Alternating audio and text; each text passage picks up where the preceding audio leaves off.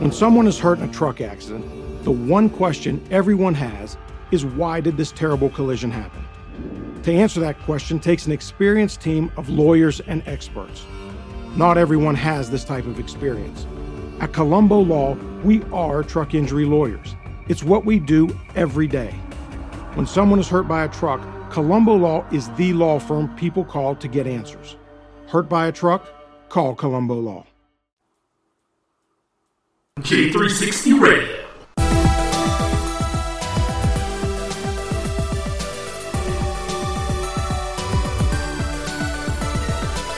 Hello, J360 Legion, and welcome to another J360 Mini Bite, hosted by J.M. Brady.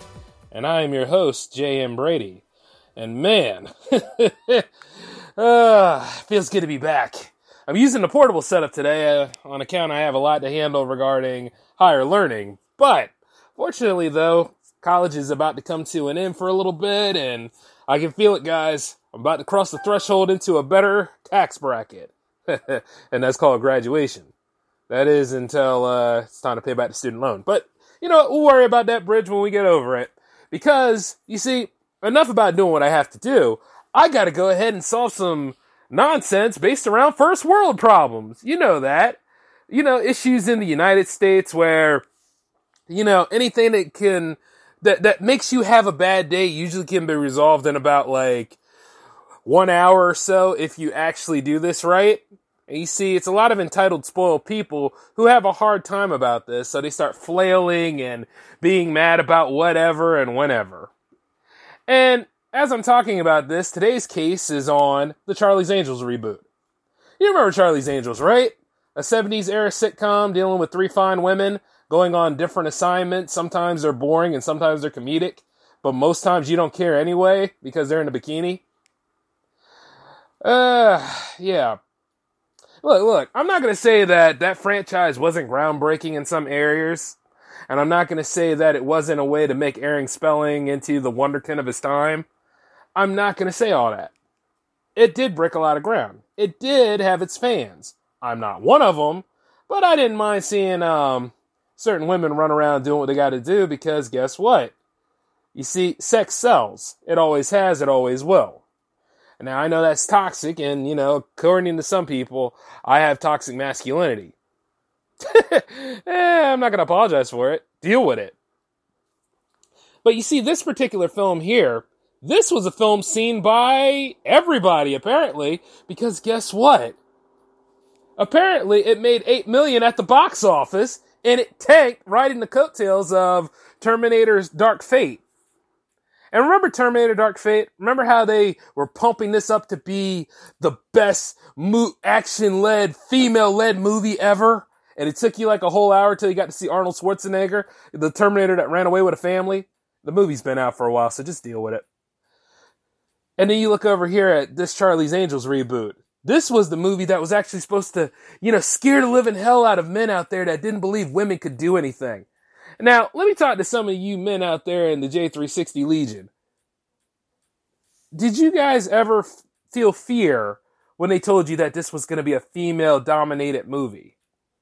Did any of you feel fear when you found out that, hey, women are doing it? They are taking ranks. They are out there making it. They're slay queen slay. Nah, me neither. Because I'm going to tell you why. Women have been doing things for years. Women out here have been making power moves and been succeeding for quite some time. Even back since the 80s. The thing about it is, a lot of people try to push this narrative like they're not respected or like nobody really cares about them and all that kind of stuff. That's not entirely true. There are people out there that don't care about men and women in general. It is the most interesting thing, but you see, not everybody's going to like you, especially like what you make. But Elizabeth Banks over here, I guess she must have bankrolled this entire movie. I mean, after all, she was producer, director, one of the actresses in the movie. And not to mention, I guess she had a hand in writing that hackneyed plot because the plot really didn't make any damn sense. I mean, you got a woman on there who made this device that can be manipulated for evil. It's like the most cookie cutter plot there is. And of course you got Naomi Scott in there, and she's got a thriving career so far. You got Manjal herself, aka Kristen Stewart in there, who's pretty much bisexual and shows it in this movie. And then, of course, you have the one fine female in there, the tall black one. She's cute. I hope she keeps making movies. But you see, the thing about it is, it's like one way or another, nobody knew this movie was coming out. And you see, because it stealthily came out, you see, Elizabeth Banks is now, and it didn't make enough money. Elizabeth Banks is going on a tirade, thumping her chest, saying, men are the problem. Men didn't go see this movie. They don't like female-led action movies. We could make 37 Spider-Man movies, and once again, no, that's the number she pulled out of her ass. I'm sorry. I mean, are you talking about the MCU as a whole? Because there's a lot of strong females in the MCU. And granted, we're going to get that Black Widow movie, and you also had the Captain Marvel movie, despite whether people liked it or not, it kind of has this example. Then you have Wonder Woman, and then she's trying to say, well, those are men-dominated fields and all that stuff. It's like, you know what? One way or another, you know that you don't really have a case here. This whole thing is straw. It's been straw man ever since 2014. I mean, Jesus Christ. Get over it. I mean, I hate to say it, but you see a lot of people say get over it. It's very, very detrimental to my feelings. So it is. But you got to learn to let this stuff go. Because you see, one way or another, you can have a woman-dominated movie. You can have all that stuff, but you should not be alienating the ones that are going to pay money to go see your movie. When I go see these movies, I don't want to hear from the directors of these films saying, oh yeah, they're going to scare the hell out of toxic masculine men and stuff like that. They're going to really creep them out. The best example of this nonsense is, it's like, you know what? I don't need to pay money to see this. Because when I watch movies, I want to get away from the real world for a while. It's okay to have some sort of basis in there, but what is the plot of this movie? Why should I care what these three women go through?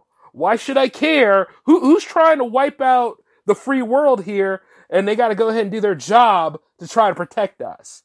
You know what I'm saying? It's the same thing with Men in Black International. I mean, after a while, when you sit there and think about it, this movie shouldn't even exist, because Men in Black is not necessarily international. It's been global and universe-wide for years. It didn't hold a candle to the others in the franchise. And then you look over at Charlie's Angels, it's like, how many Charlie's Angels fans do you know are still floating around? And I mean after the Drew Barrymore films. To which you sit there, you think about it for a minute, and it's like, where do we go from here? Exactly. But you see, the thing is, it's like, before you all get guilt-shamed by this woman, keep in mind, as she says all this stuff, she's an entitled white woman. All right? Now, I'm not trying to bring race into the factor, but let's be real. When they walk around here and they talk about, oh, people of color need better representation. Women in general need better representation. I think it's like this, okay?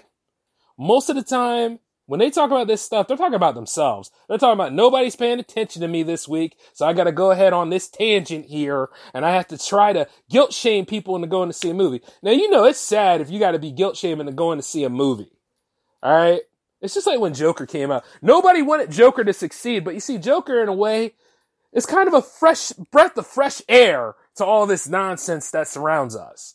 And it was heavily promoted.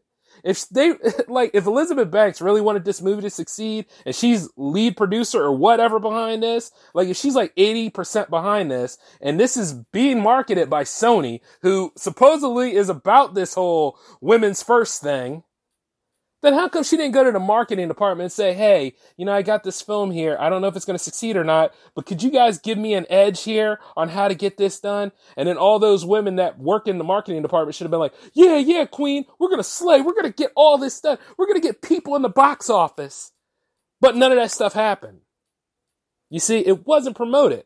She's just over here going on about an argument that's pretty much a dead horse that all these other people start coming up with, like Sarkeesian tactics here and Quinn whatever over there. You know what I'm saying? But hey, as long as you learn that women can do anything and be anything, and you're just now in 2019 going into 2020 needing that stuff stomped in your head. I mean, think about it. We all know this stuff. But I also realize she's got connections. She's rich. She's married to another producer and a sportscaster. She's got the ability to sell this film. And maybe in a way, this is like using reverse psychology to sell this film, because a lot of y'all were guilt shamed into going and see it. I know some people are like, I'm glad people are enjoying the film. A flop. I don't care. You should put your name on the flop 4 times more. I'm glad I made Charlie's Angels, and as you should, but you were still in that crap Power Rangers movie. You were over there running your mouth saying that black women don't get strong representation. I'm like, have you ever seen Color Purple? It hasn't been the first time she opened her mouth, and to the point where, guess what? She doesn't know what she's talking about. So you got to take all that regurgitated BS that she said, pick it up in a shovel and throw it back in her face, because she doesn't know what she's talking about. And there's a lot of women and a lot of men out here that don't know what they're talking about. Yet people look at them like they're experts on things, and they don't know a damn thing. And it's so sad. It's very disingenuous. Like, when you work in cinema, when you work in one of the hardest professions, all right? And if you got some say behind this stuff, especially if you're entitled, you should be out there marketing and selling it. You shouldn't be worried about who your opposition is, or this fictional creation of yours called the patriarchy or whatever. Yeah, there are people out there that think they're superior than other people. I'm sorry that you're just now figuring this out. But you see, the thing is, as a guy who runs his own independent production company and keep working the ways of getting there because of all this toxic feminazi or whatever the hell is out there, I'm not going to let it stop me. I'm going to keep working on my stuff. But there are a lot of female directors out here that I do respect, because guess what? While at the same time they dabble in this argument, they also know it's not the full basis here. And they also know that they can work on something from the ground up and sell it because they believe in it. And you know what? I'm not that point to where I'm like this. I'm not going to help them. I know it sounds like virtual signaling and mansplaining, but you're just going to have to deal with it, because I have a voice too, and I'm going to use it. The fact that I have the ability to do these things probably offends a lot of people. You know what I'm saying? And before you go ahead and try to say I'm entitled, yeah, I'm a person of color too. So that argument's invalid. This just doesn't make any sense to me, man. Like, why are people still banking into this crap? What it is that a lot of people want entitlements and they don't want to work for it. A lot of people want to go ahead and get that instant validation and not work for it. I have more respect for the late Penny Marshall than I ever will for Elizabeth Banks. I don't like Kristen Stewart. And Naomi Scott and the other lady, I hope they move on into fantastic careers. But like, when you look at Ghostbusters in 2016, I don't think it was as bad of a movie like that. It's just the characters were not funny and they did not respond well to other people. It's what came out of their mouths, and the plot was stupid. You know what I'm saying? At least say what you will about the plot from the other 2 movies, but especially Ghostbusters 2, but at least it was some, a beginning, a middle, and an end. It got somewhere. Whereas when some people are like this, we're women on screen. We're going ahead and doing men jobs. We're showing that we don't need men. And it's like, when you start showing off that crap, it alienates a fan base. And when you're sitting in here and you're splitting stuff down the middle, that's not bringing people. That's not getting butts in the seat.